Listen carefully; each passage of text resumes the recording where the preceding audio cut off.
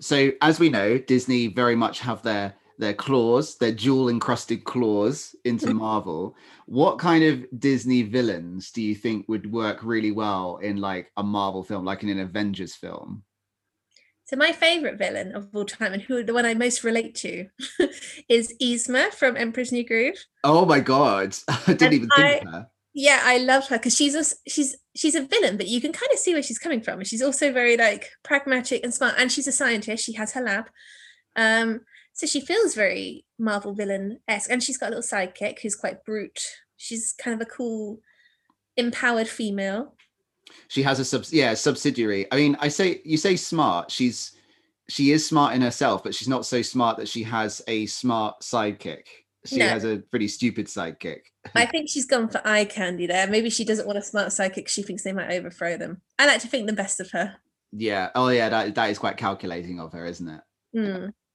And Uh, I feel like she's one that only millennials really remember with fondness. I think she's sidelined by anyone else, but I think anyone who grew up throughout the Disney Renaissance, which let's face it is the most important period of history of all time, yeah.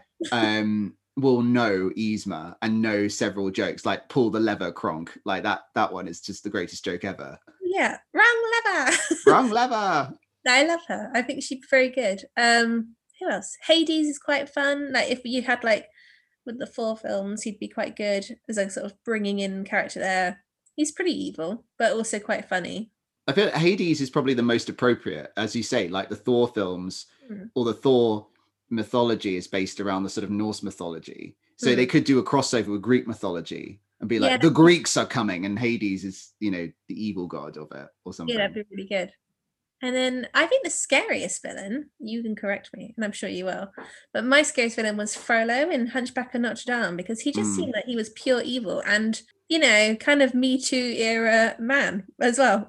So I he's, I thought about Frollo myself, and I think that he would be best in a Netflix series yeah, he's too because dark for he is most. very dark and very yeah, very screwed up and has I mean, there's the bit where he literally sniffs her hair and Yeah, then imagines strangling her.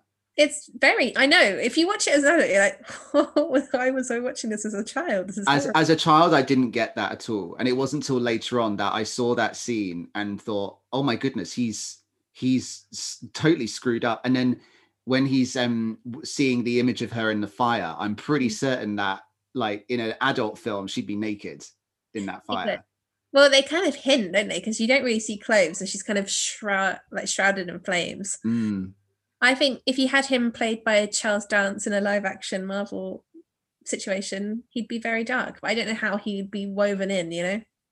Well, I mean, isn't it like Daredevil deals with like religion quite a lot, and like Jessica Jones has dealt with sort of powerful male figures who are corrupted by the power that they have. So I think he's very easy to weave into a Netflix series, but for a Disney Marvel crossover, I feel like he might be just a little bit too far. He's not quite a Loki, is he?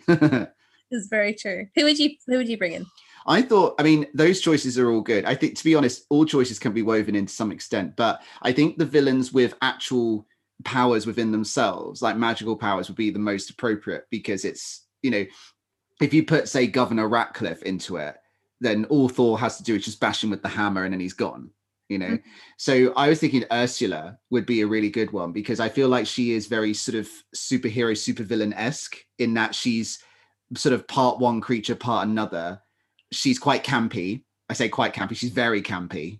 She is literally based on a famous drag queen, isn't she? Yeah, she's based on Divine, and she's got sinisterness, but she's amusing at the same time.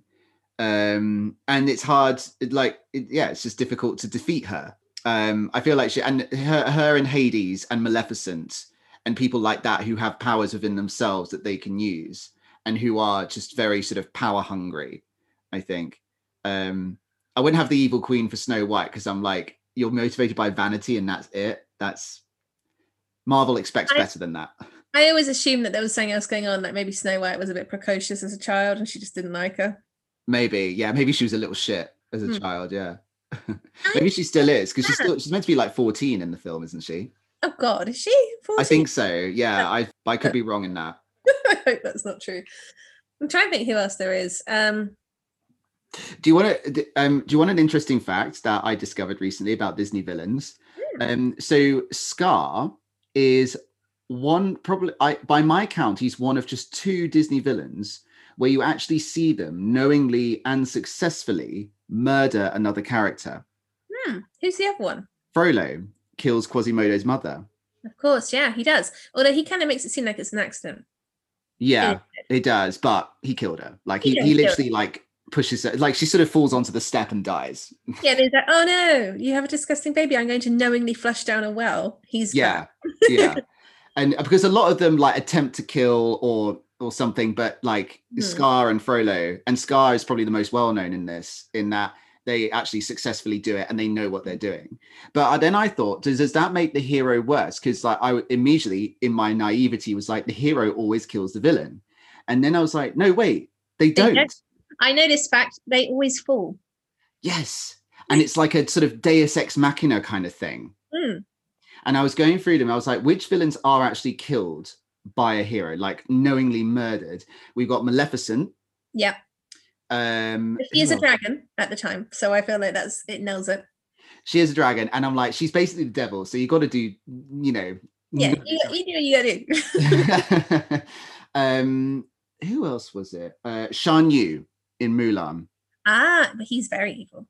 He is very evil. She does fire, like her and Mushu fire a firework right into him, and they make it seem like it's a really funny way for him to die as well. It's like he just sort of goes off and then they're like, "Oh, fireworks, lovely," and you're like, "Wait, did he explode? Is that what happened?" He explodes in fireworks. It's the only way you can get rid of these Mongolian Huns coming across the border. And all these people by there like, what's this on my face?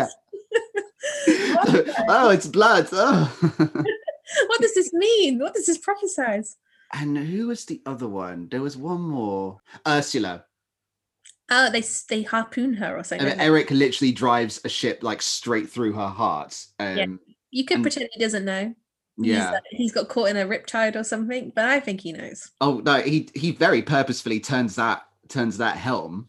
There are some like low key villains that are quite scary as well. Like what is his name? Clayton in Tarzan. Mm-hmm. He's quite dark, and I feel like he's very like the sort of secondary villain in a Marvel film because he's not really got any power of his own, but he's motivated by greed. And yeah, and I suppose Ratcliffe would be a good secondary villain because, and both of them are like very human, and there's the underlying racism in them as well. Like they distrust anything in this different country that they're in because they see it as foreign and dangerous when it's actually not. I mean, gorillas can be dangerous, but only if you scare them. Yeah, which they did many times. They 100% scared them. And he does want to like shoot a gorilla and capture one, doesn't he? Yeah, he does. And that's not nice. He tries to take Tarzan's mum gorilla. He does. Poor Glenn Close, yeah. Poor Glenn Close. Glenn Close the gorilla being stolen. She's done such a wide variety of roles in her time, hasn't she? She is. That's why everyone was like, maybe she'll get an Oscar someday. And then Olivia Colman just swept in there. It was like, nope. Mother Gothel was the other one I was going to say is quite horribly dark. That's the Tangled one, isn't it? Yeah, she's sort of, again, very human, but she does have powers, sort of. Yeah, I feel maybe secondary, maybe like a villain from the past. Yeah, that's sometimes they have flashbacks to like people who have treated them badly. She'd be one like that. She was who made Black Widow who she is. Yes. Yeah. In the hospital with the kittens. Yeah, it was her. It was her. She also dies by falling. And I would like to say she is murdered by that little lizard because he trips her on purpose with the hair. I can't remember. I haven't seen Tangled in years, actually. So I can't remember what happens there. I always cry every time when the lanterns go up in the air and I don't even know why. It's just so beautiful. It's just pretty and it inspires emotions. Yeah. It does. And every time I'm so ashamed of myself. What happens to Prince Hans? He gets punched in the face and he doesn't die. He doesn't die. He gets taken back in a little prison cell for his brothers to deal with him. And I only know that because I rewatched Frozen recently. It's surprising how many don't die. Jafar doesn't die. Ratcliffe doesn't die. Yeah, like you mentioned. Hades doesn't die. I mean, he's a god. But... He is dead already. Is he? He's undead. Is he? Or is he? Can you be undead if you can't die? I don't know. Now that's a question That's for the children. a deeper philosophical question I was expecting on this podcast. No, maybe not. Maybe you're both. Maybe everyone who is immortal is also undead. Hello, and welcome to The Marvel Virgin, a podcast all about the Marvel Cinematic Universe. My name is Paul, and I'm a Marvel virgin. And my name is Kaylee, and I'm a Marvel whore. For each episode, Paul is watching a Marvel movie or TV series for the very first time, and with my help, we'll be delving into the good and not so good aspects of the MCU, and navigating the secrets and intricacies of this big and complex universe. If you'd like to send in any questions, comments, factoids, or even if you'd like to correct anything we've said, after all, we're not perfect, then you can tweet us at The Marvel Virgin. We'd love to hear from you. Enjoy the show.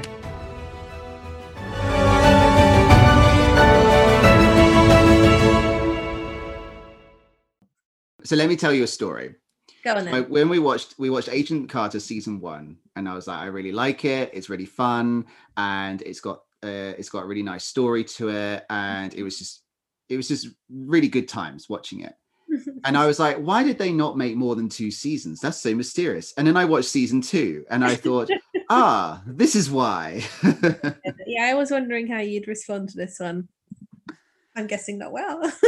it's pretty weak, let's face it. The problem is also you're coming at it just after Jessica Jones, and that is such an elevated adult feeling series, and this feels so cheesy in comparison. I was thinking that, but then I was trying to keep Jessica Jones out my head, because Jessica Jones was so strong and so dark that I kind of thought, I can't expect that from Agent Carter. I've seen the first series, I know what it's like, and I kind of, if I'm going to a Disney series, I'm going to have to expect a bit more sort of whimsy, whereas if I'm going to a Netflix series, I've got to expect a bit more darkness, and that's the only expectation I can put on it. But I think with Agent Carter, it had the whimsy, it had the humor, it had the fun and the colorfulness, and that's all great. It just had a story that was so limp that it was so insipid, and I was like, all you've done has been like, there's dark matter, it's a bad thing, it makes explosions, and they just have to get rid of it, and that's it. And a lot of people have said that the problem with Agent Carter is she's such a great character, they've never found a story strong enough for her to live in. I totally agree with that. I totally agree, because she's great in it. Like, at the moment Hayley Atwell walks on, I'm like, okay, I'm engaged. Yeah, she's amazing. I do also think having it in Hollywood makes it feel cheaper, because it's all these old sets. So that I get they get saved money on special effects, but also yeah, I know what you mean. And I think that whenever they make things set in the 40s and 50s, they go for these really stereotypical characters in it. And I was thinking this, we watched a sort of a local, it was one of those kind of regional production musicals, and it was a production of Sunset Boulevard. It's one of those musical productions where it has like someone famous from a soap opera. So it had a guy from Hollyoaks in it. And we watched it, and then we compared that to Glenn Close's very famous version of it. And we were like, you just cannot compare them, because when they make something set in the 40s and 50s, and they do this in musicals a lot, the guys, that everyone has a New York accent, for starters. No matter where they are in America, everyone talks like this, and they're gonna go shopping and have some coffee and stuff. All the girls have like really sheer red lipstick and red nails, and they're like, well, golly, mister, I don't know.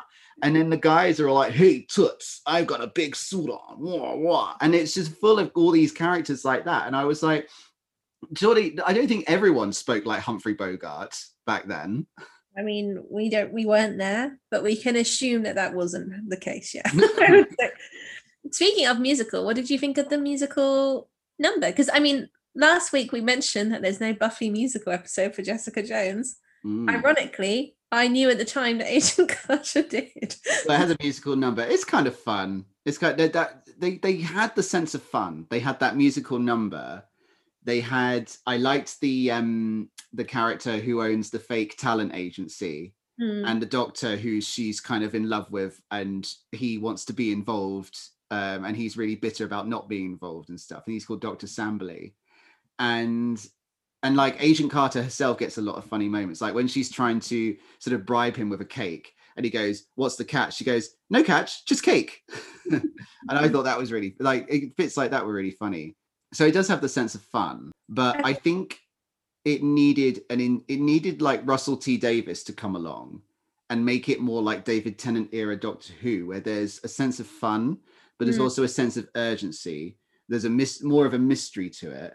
Yeah. And you end up kind of crying by the end.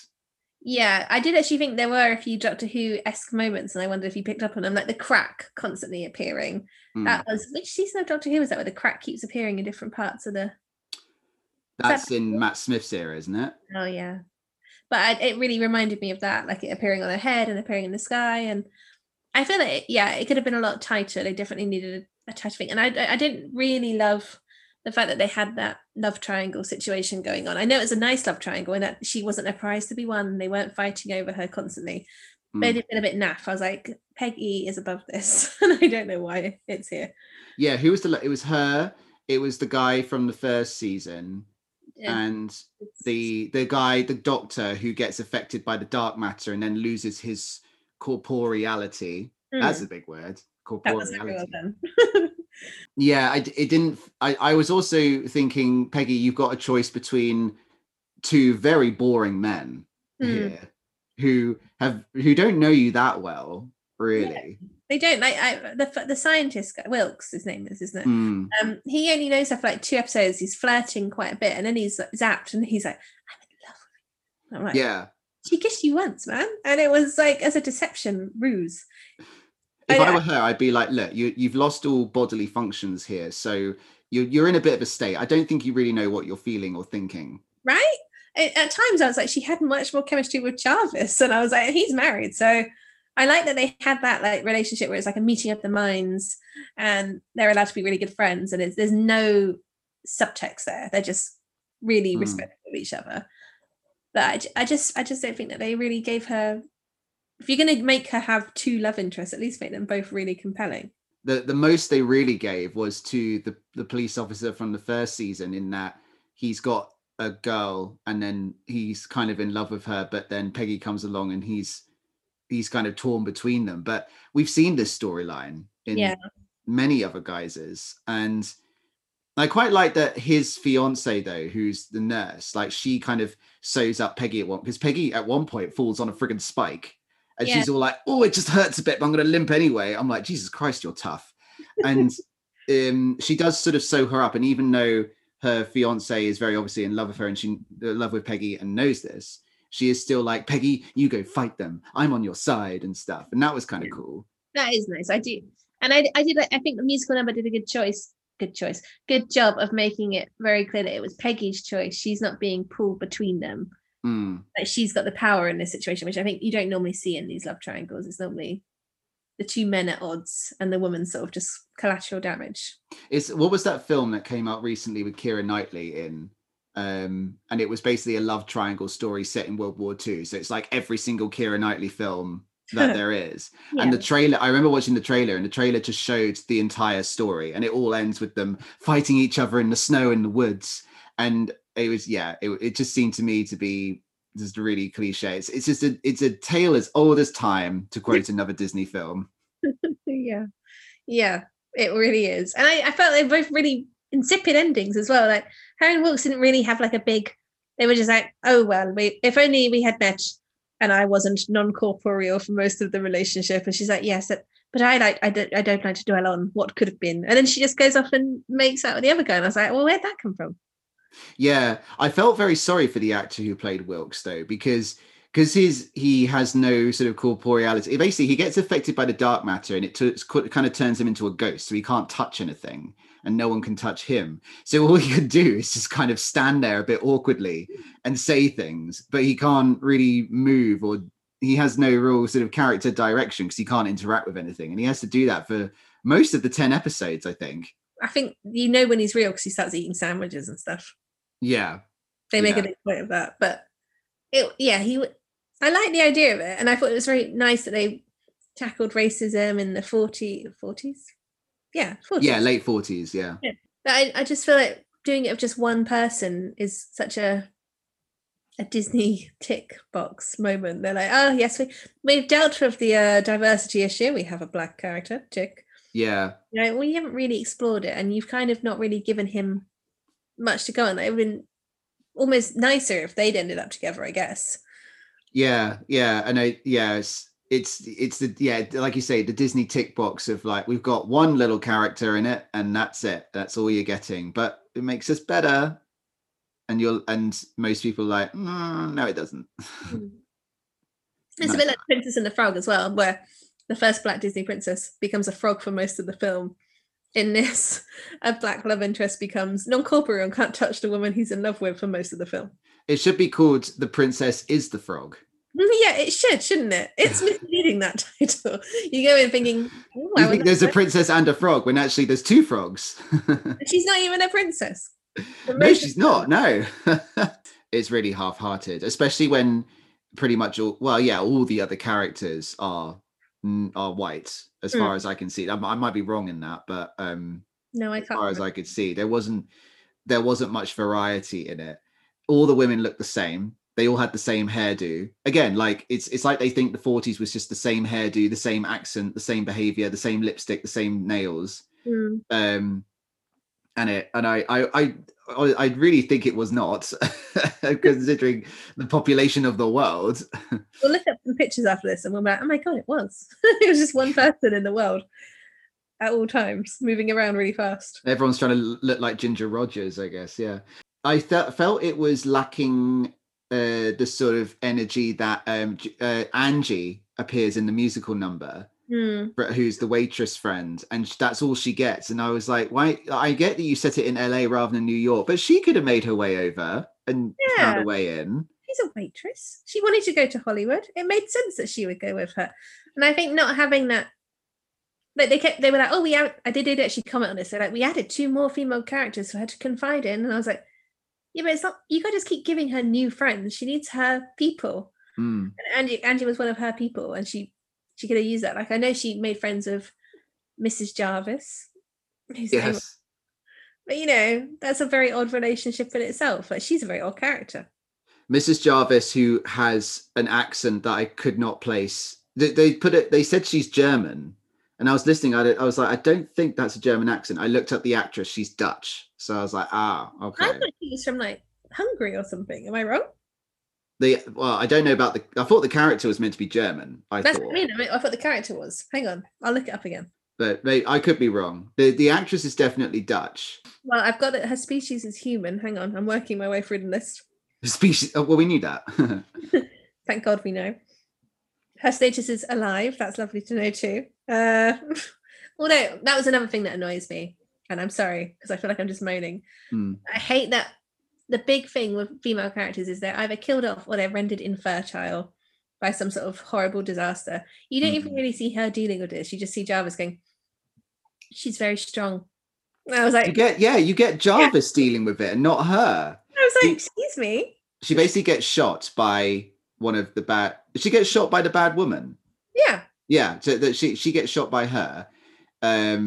And she's very much that female character of she sort of stays at home and she's there for if they need to go hide in the home and she will help with that. And then they'll go off and have their adventures without her. And she'll be like, I don't like that my husband goes on adventures and nearly dies because I don't want to be left without him. And that's kind of her deal. So she gets shot, which makes her, and she recovers, but she can't have babies. And you only see Jarvis dealing with that.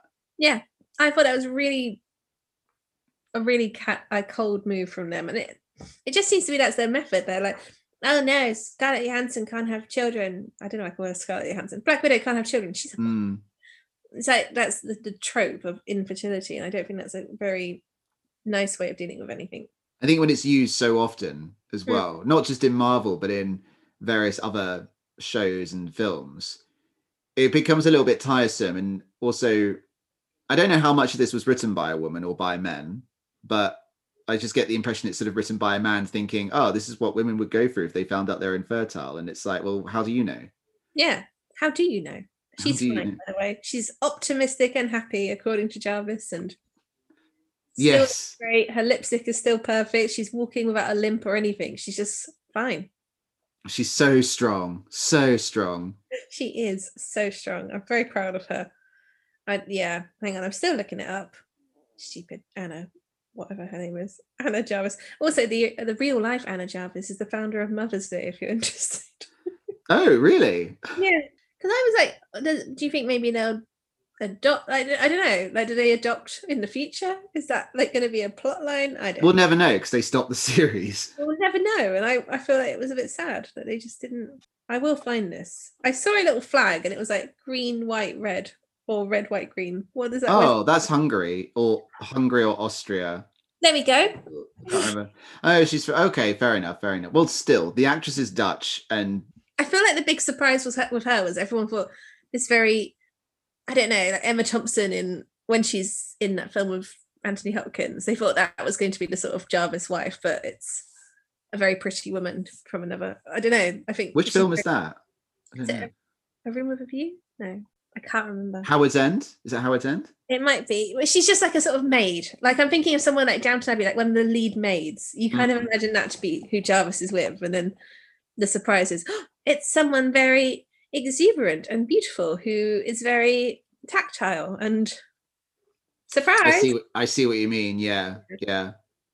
Let's talk about Jarvis because he is very funny and very enjoyable, but I did get a bit tired of the bumbling British idiots. When he comes in with his arms above his head at one point, you're like, I know you are like a ninja though. You've shown us your move, so why are you behaving like an idiot? And I'm pretty certain that his what was it, James Darcy, who plays him, has accentuated the voice even more since the first season. He's gone from like, hello, I am Jarvis, to hello, I am Jarvis. Maybe you just notice it more because he's in LA. So more surroundings are more shocking to that accent. He sounds more like in that character in The Simpsons that goes, yes. And I'm trying to work out his age because we know he cared for Tony Stark in the future. But he's older than Howard Stark. Howard Stark hasn't even met his wife yet that we know. But this is where, like, we've discussed this before about the discrepancy in the age gaps. And we worked out Howard Stark makes sense, true. But to be fair, Jarvis could have looked after Tony for like the first 10 years of his life, being aged about 70 to 80 and then died. Yeah, that's true, like an Alfred. Yeah, like Alfred. Yeah. And, you know, if he had like such a good relationship with Jarvis, then he's going to remember him throughout his teenage years and his older years, which is why he creates the Paul Bettany Jarvis. So that's all. It's kind of a weird thing to do, though, isn't it? I missed the man who raised me, so I'm going to create a robot with his name. Yeah. Yeah. I know. As much as I'm tempted to do that with some of my old primary school teachers, I'm not going to. Partly because you know it's wrong, but mainly because you can't, right? Like, imagine changing the voice of your Siri or your Google voice to, I don't know, someone like a grandparent that you lost when you were younger or something. It would break my heart every time it spoke to me. I think I just cry so many times a day. Exactly. And it's like, you know, they're not really alive. It's a bit like in The Walking Dead, where the governor has like his zombie daughter locked up and he keeps like wanting to hug her and stuff, even though she's like, yeah. There's so many problems with all of this. I found like the weird thing with Jarvis as well, like they kept being very obvious that Mrs. Jarvis was so cool with his relationship with Peggy. They kind of hammered it home a bit too often. Like there was a bit where he flipped her and he's got her pinned down and Mrs. Jarvis comes out, oh, he's very good at that. Yeah. And I guess they have to do that a little bit because I think a lot of people watching will go in with this expectation of female rivalry over a man, because that's their own kind of prejudices coming through. So, but yeah, I think you're right. They did mention it quite a lot. And it's like, no female rivalry here, no sexism here. Like, just be confident. We believe you. We believe you the first time. She's a great gal. I believe her. And we've watched like 2 Netflix series by this point that are already a little bit more forward thinking. So we have faith in Marvel. Maybe not Disney, but we have faith in Marvel. Yeah, we know that not all women will claw each other's faces off over Jarvis of all people. Can you imagine? I did wonder for a little bit whether they're going to create a bit of a love story between her and Jarvis, and I thought, I don't like that. Well, like just because they're both British. I mean, I Yeah. think they're very respectful of each other, and I do really admire their friendship. Yeah, and I think that I did enjoy Jarvis, and I like the banter that they have. Like, I think we're being very negative, but I did laugh a lot at some of the things they did. I think Hayley Atwell's comic timing is brilliant. She's very good. She is really good, and she doesn't end up making Peggy a laughing stock. Like, she's funny, but she's still sort of in control of things, and you do feel safe with her being in the room. Like, if she's got kidnapped by the bad guy, you're kind of like, oh yeah, she'll be fine, and you're kind of supporting her as well, but also you like that she's got a sense of humor about it. Yeah, definitely. She's very dry, and I love that she is very much the hero. She's never the damsel in distress. Like, when I can never remember his name, Sousa. Yeah, when he gets, I'm going to do the lever. I'm floating away. She is the one who jumps and grabs it, and she's pulling him back. It's not the other way around. And yeah, and that was also very enormous turnip of them. Yeah, it was very enormous. We'll get to this ending in a little bit, because I have another example of why I like her so much. Is in the first episode when she's interrogating, is it Dottie? The sort of Russian trained super dangerous assassin from the first season, and like Dottie's all just trying to like throw her off completely, and is very sort of self-assured, but Peggy is like even more self-assured and knows that she has the absolute upper hand, and it just isn't afraid of her, whereas Dottie is able to kind of pull the rug out from underneath men's feet because they always underestimate her because she's a woman. And I think that was just really enjoyable to see Peggy do that without it being too tick boxy. It felt very natural. And it feels like she is cracking jokes at no expense. Like, there was that bit where she's like, "Oh, so sorry. Oh, I'm so sorry. I get distracted when I'm around books." And you're like, "Oh yeah, hold on." Oh my god! And the bit, this made me laugh so much when she's trying to get something from the older business guy, and she keeps having to zap him to eliminate his memory, and because it only lasts a few seconds, so she keeps having to do it every now and then, and she's sort of sitting on top of him trying to find, I can't remember what she's trying to get. It's like a pin or a key ring or something, isn't it? Yeah. Like that. It doesn't. I don't know. She's getting a thing, and but so he keeps sitting up and saying like, sleazy male things. So she just goes zap, zap, zap, and I thought that was so brilliantly done. It was really, really funny. Yeah, you know what? I think it would almost work better, her series, if it was like one shot episodes. Yeah. So like more episodic, and have an overall story arc that starts and finishes in the first and last episode, maybe. Yeah, because I think that would be more satisfying, seeing her solve like many little mysteries, fix everything up in the end. I like that her relationship with Stark is like very much like she rules the roost of him. And I think he's a good character to have because he is like proper chauvinistic bellend, but he's like I don't know. But I'm so uninspired by Dominic Cooper as an actor. He does, like I said before, he doesn't have Robert Downey Jr.'s effervescence. Wait, it's very forced because he's like, when he turns up at that club and he's like, "Ladies," yeah, arena club, and he brings them all in, and then he's like, "Come with me, ladies, let's go back to my pool." And I was like, they wouldn't follow you unless it was in the script. No. I mean, obviously they wouldn't, but like with Robert Downey Jr., I feel like I would probably follow him if he told me. I guess so. I guess I'll come. Why not? Thanks.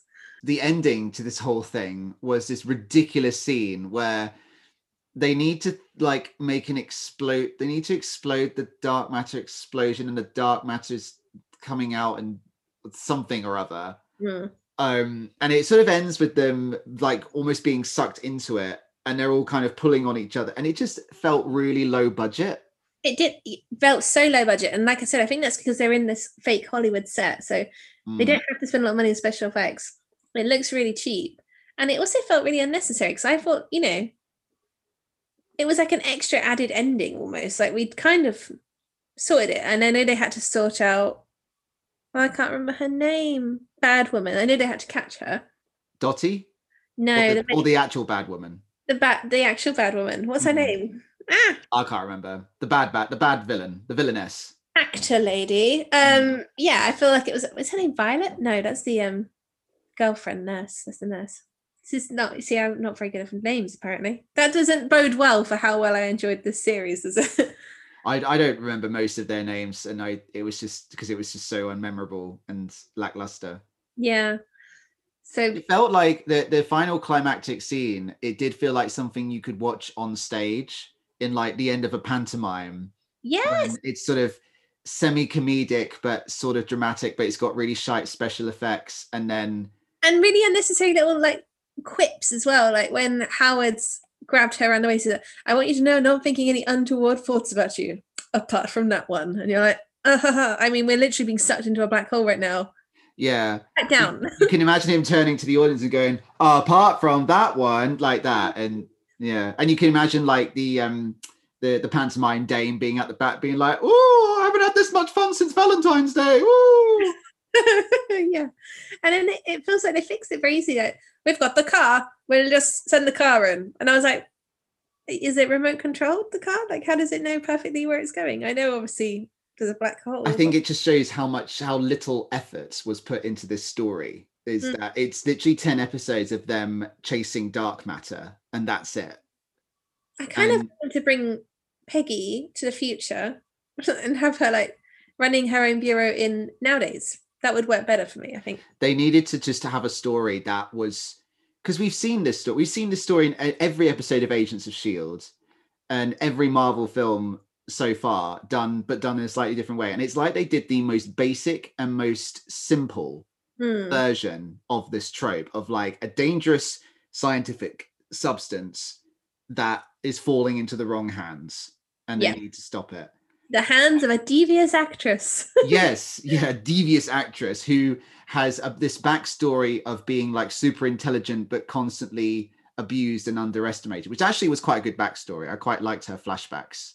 Yeah, I like that too. And I think they said that's their big thing, isn't it? They've got her and Wilkes and Carter, and all of them have had to go through a world where they're underestimated. I guess with Sousa as well, with his limp. Like, they're all characters who people don't expect a lot of, but they are all amazing in their own way. I like that episode where you got Peggy's flashbacks, where you see her nearly getting married and then choosing not to, and joining the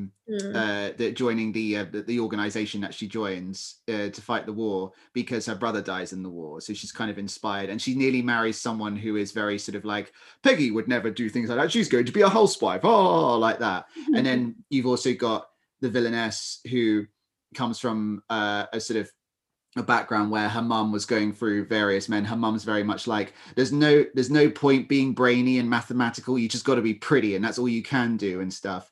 And you got a good understanding of them, and there was a nice little comparison between the two characters, but they didn't do anything with it after that. They didn't really have any scenes between them where they addressed that with each other. Yeah, and it would have been nice because like they do interact a few times, but I feel like by the second time maybe, or the third time they interact, like they're already very much like, I must kill you.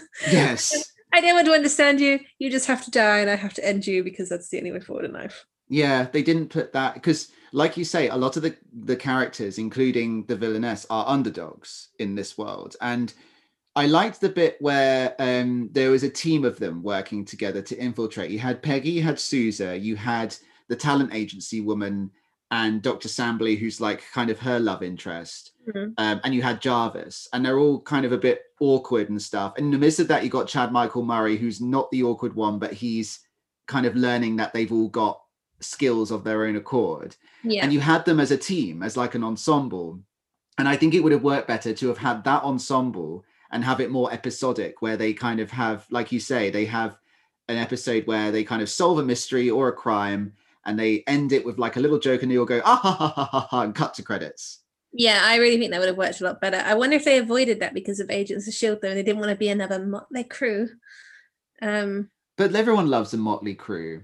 I know. And it basically is the ultimate trope, like in every story, not just Marvel. Like, it's a classic, one of the 7 stories in the world, whatever it is. So yeah, and they could have, with them being a group of underdogs, they could have addressed the fact that the main villainous woman, if we still can't remember her name, is also herself an underdog, but she's gone in a different direction because of like her husband and all these sort of businessmen who have underestimated her and are still doing it, even though she can literally like dissolve them and suck them into her own body.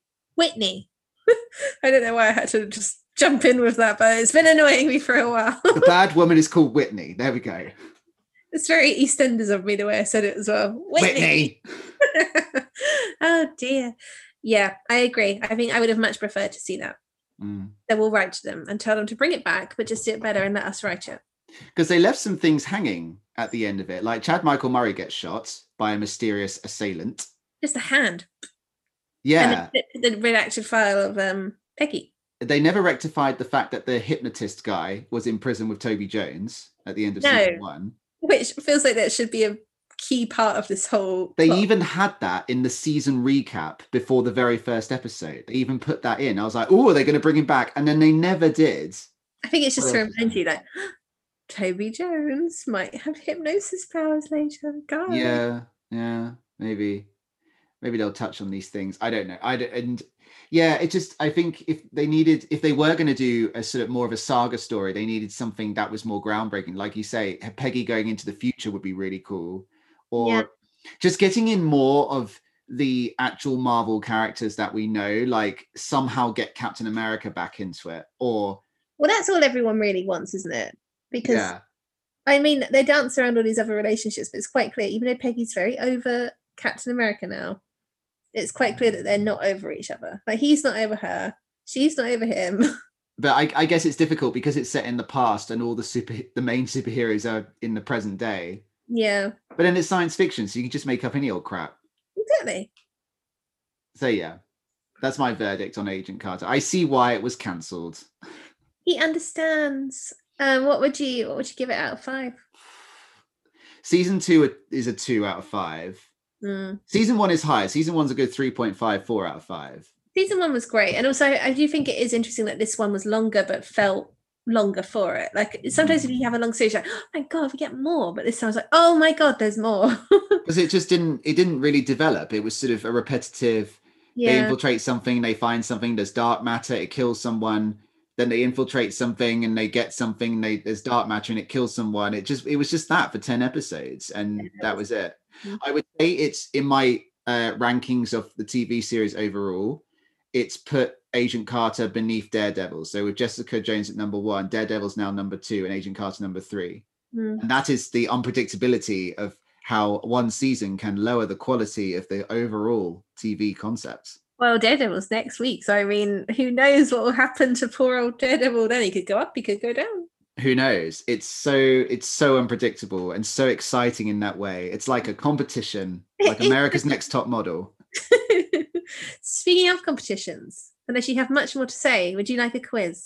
Let's do a quiz. I feel like we've torn apart Agent Carter enough now, and like everyone's crying about this. So let's finish up with a quiz. Because they're not, it's not bad, it's just not good. Yeah. I'm sorry. Firstly, number 1, did you enjoy Agent Carter? It was, you know what, it was easy viewing, and that was nice. But no, it was objectively not great. I think also because it was so dark, the last series we watched. This is so light. It was probably a difficult transition to make anyway. Maybe, but I don't think that was the issue. I think I was looking forward to a bit of lightness, but you still need an involving story. Of course, yeah. So, fair. Yeah. Okay, what do you think Rotten Tomatoes is giving? Oh gosh, 68? No, it's actually much higher than that. Oh, is it? Oh. 76. Well, that's still quite low for something. It's only based on 21 reviews, to be fair. Not many people spoke about it. I don't know if that is a good thing or a bad thing, but maybe Disney's like, you're not allowed to speak about it. Pretty much. It does feel like they do that. Now, my questions. What did you notice? How did they make Peggy seem very different to season 1? Oh, I didn't notice at all. So they've changed her look quite a lot. Mm-hmm. And her, I'll read you what Atwell said.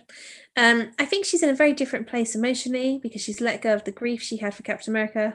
Heart's more open to possible romance. And there's the visual aspect of it being shot in LA, the light, everything is lighter. Her clothes are different. Her hair is longer. She's embraced Hollywood glamour. Of course, it's going to get dark very quickly, but she seems like she's very in a different place to how she was in the first series. I didn't really get much of that, to be honest. I liked the clothes. I will not lie. I did watch it thinking, I kept going like, oh, I could wear something like that to Paul's wedding. Oh, I could wear something like that to Paul's wedding. This is all I ever do now. I was like, that feels glamorous. I could wear that to Paul's wedding. Everyone just looks good in that era, according to Hollywood producers who make stuff set in that era. They don't want to ever dismiss that was the golden age of Hollywood, do they? No. Nothing will ever rattle that. So Whitney is... She has an alias in the comic books. I don't know if you know it. Oh no, the crack. The crack. Close. Madam Mask. Oh. So she's a supervillain. Obviously, she doesn't have a mask in this. And also, interestingly, she's inspired by 2 people from real life. Can you guess who they are? 2 real life people. Based on her interaction with like nuclearness. Marie Curie. That is a good shout. No, it's Hedy Lamarr. Oh, okay. And he's someone whose name I can't really pronounce. Lauren Bacall. Lauren Bacall. Yeah. Oh, I wouldn't say the actress was like her, but yeah, I see what you mean. Yeah, that's who they based it on. How many degrees lower is the temperature around Peggy, the lady in the lake, and so on? How many degrees lower? Yeah, there was like, oh, the temperature is different here. It's so many degrees lower than everywhere else in the room. I can't remember. That's my version of Howard Stark's voice, by the way. I put this in just because I was finding it hard to do basic trivia, so it gets better from here on out. 7 degrees. Okay. I say it a few times. I wasn't listening. Wilkes is from the comic books as well. Do you want to know? Do you know who he was? I don't know who he was, but I'd like to know. So it's actually interesting because the cover story they give him in this show, they say he's a communist spy. Uh-huh. So in the comic books, he's a scientist who is offered $1 million by a communist agent to do an invisibility ray experiment, and he does because he's greedy. So he does the treason, and then he accidentally becomes invisible and intangible, and he can't turn the switch off. Oh, okay. And that's interesting because they did almost make him quite villainous.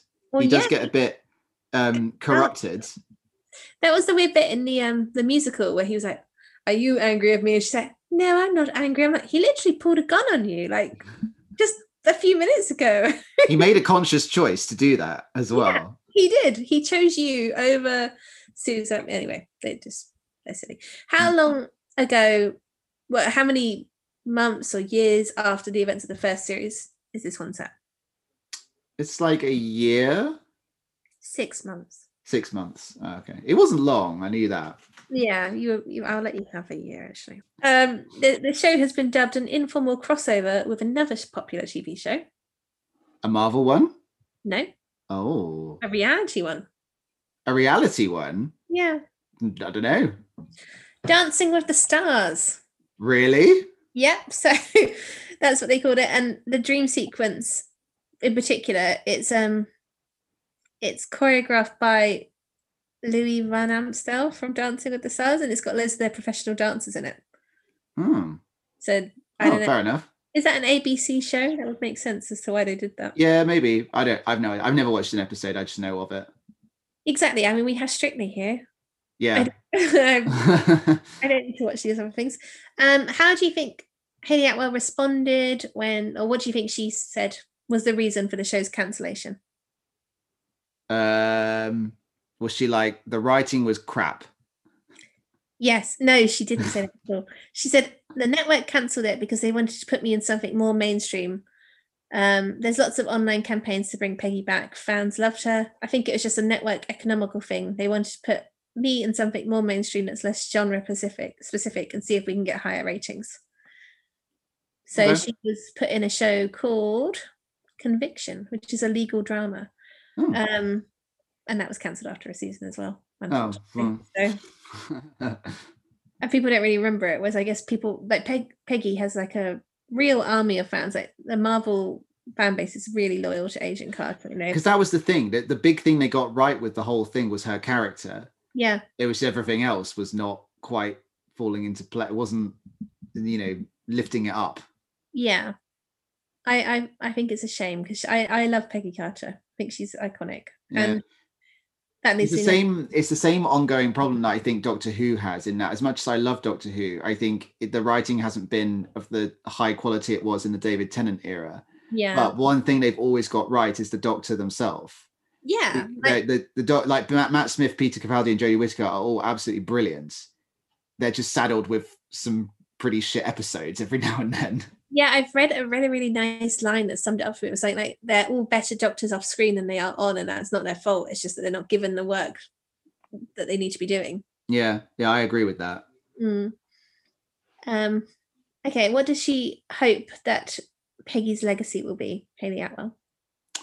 That she will eventually get into the present day, and the fans will want her so much, and she'll lead the Avengers. I don't know. No, she did. I mean, she does mention that there's lots of people campaigning for it to come back, but she did say, maybe in small ways, characters like Peggy have slowly paved the way for it to be possible for other female-led narratives to exist. Yeah, which I think is probably true. I think so. I think she's a really good female character. Like, to say she's strong sounds a bit patronizing. It's like lots of female characters are strong in their way, but I think it's because she's not totally, although she has potential romance, she's not oriented around that. She's driven by saving the world. She's very much in charge, and she knows what she's doing. And sometimes people underestimate her, but the good characters don't. They all like, oh yeah, Peggy Carter's here. Who is the secret council that meets at the Arena Club? The secrety people. The Council of Nine. Oh. And they mention that they're responsible for a few big world-shaping events. Can you recall any of those? The atom bomb? No, but that's good. They probably are responsible for that. They talk about the assassination of President McKinley. Oh, okay. And they also say that they orchestrated the Wall Street crash of 1929. Oh, well, those naughty people. Little monkeys, aren't they? And a lot of people think these guys are connected to another villain in the Marvel Universe. Who is this? A villain group or a villain? I don't want to say because it would possibly give it away. Is it the 10 rings? No, it's Hydra. Oh, that would make more sense. They denied. They would not say whether or not it was connected to Hydra, but the A symbol they use looks like the ancient Hydra symbols that they use. I went with 10 rings because I was like, if they're the Council of 9, it stands to reason that the next one will be the 10 rings. That's good. I like that. The 11 squares and the 12 octagons. That'll be our next Marvel spin-off. Dottie has been compared to a character from the DC universe. She's like the equivalent of one of Is it Poison Ivy? The Joker. Oh. No. Yeah, no, they've got reasons. Do you want to know? Both are openly sadistic and homicidal maniacs. Both speak in deceptively friendly and cheerful tones. Both are only known by their code names. Both are dangerously resourceful killers in spite of not having any clear superhero powers.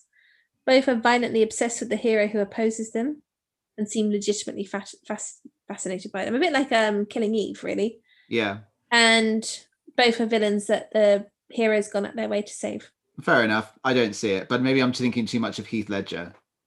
Yeah. And there are different guises of the Joker, aren't there? And then I guess my last question would be, what do you imagine happens? Like, because obviously there is no season 3. What do you imagine happens for our characters? I don't know. I think it's perfectly viable that they might just forget about all the stuff they left, or it could turn up somewhere else. So yeah, I don't know. And in all honesty, if they don't pick up on any of the characters, I probably won't be crying about it in my sleep. But there's one little thing that everyone was obsessed with at the time, and I think I've spoken to you about this before, like because of season 1. They were all obsessed with who is Peggy's husband, even though it really undermines the whole premise of the season and what it stands for. Yeah. Because they want to know, and they were like, is it Sousa? Do you think it could be? It's possible. I would love it if it turned out that Tony Stark is also Peggy's son. That would be Howard great. Stark. Right? I think that's a connection that I would enjoy very much. Very Star Wars, but still. Yeah. It would be great as well because it would be like, why has Tony not brought this up with Captain America at any point until now? Maybe he doesn't know. Ah, he doesn't know. He doesn't know. It'd be so good. That would be like what the complete wedge between them caused by that. Awkward. I love your mum. No. Yeah. And do you think you'll see Peggy Carter again?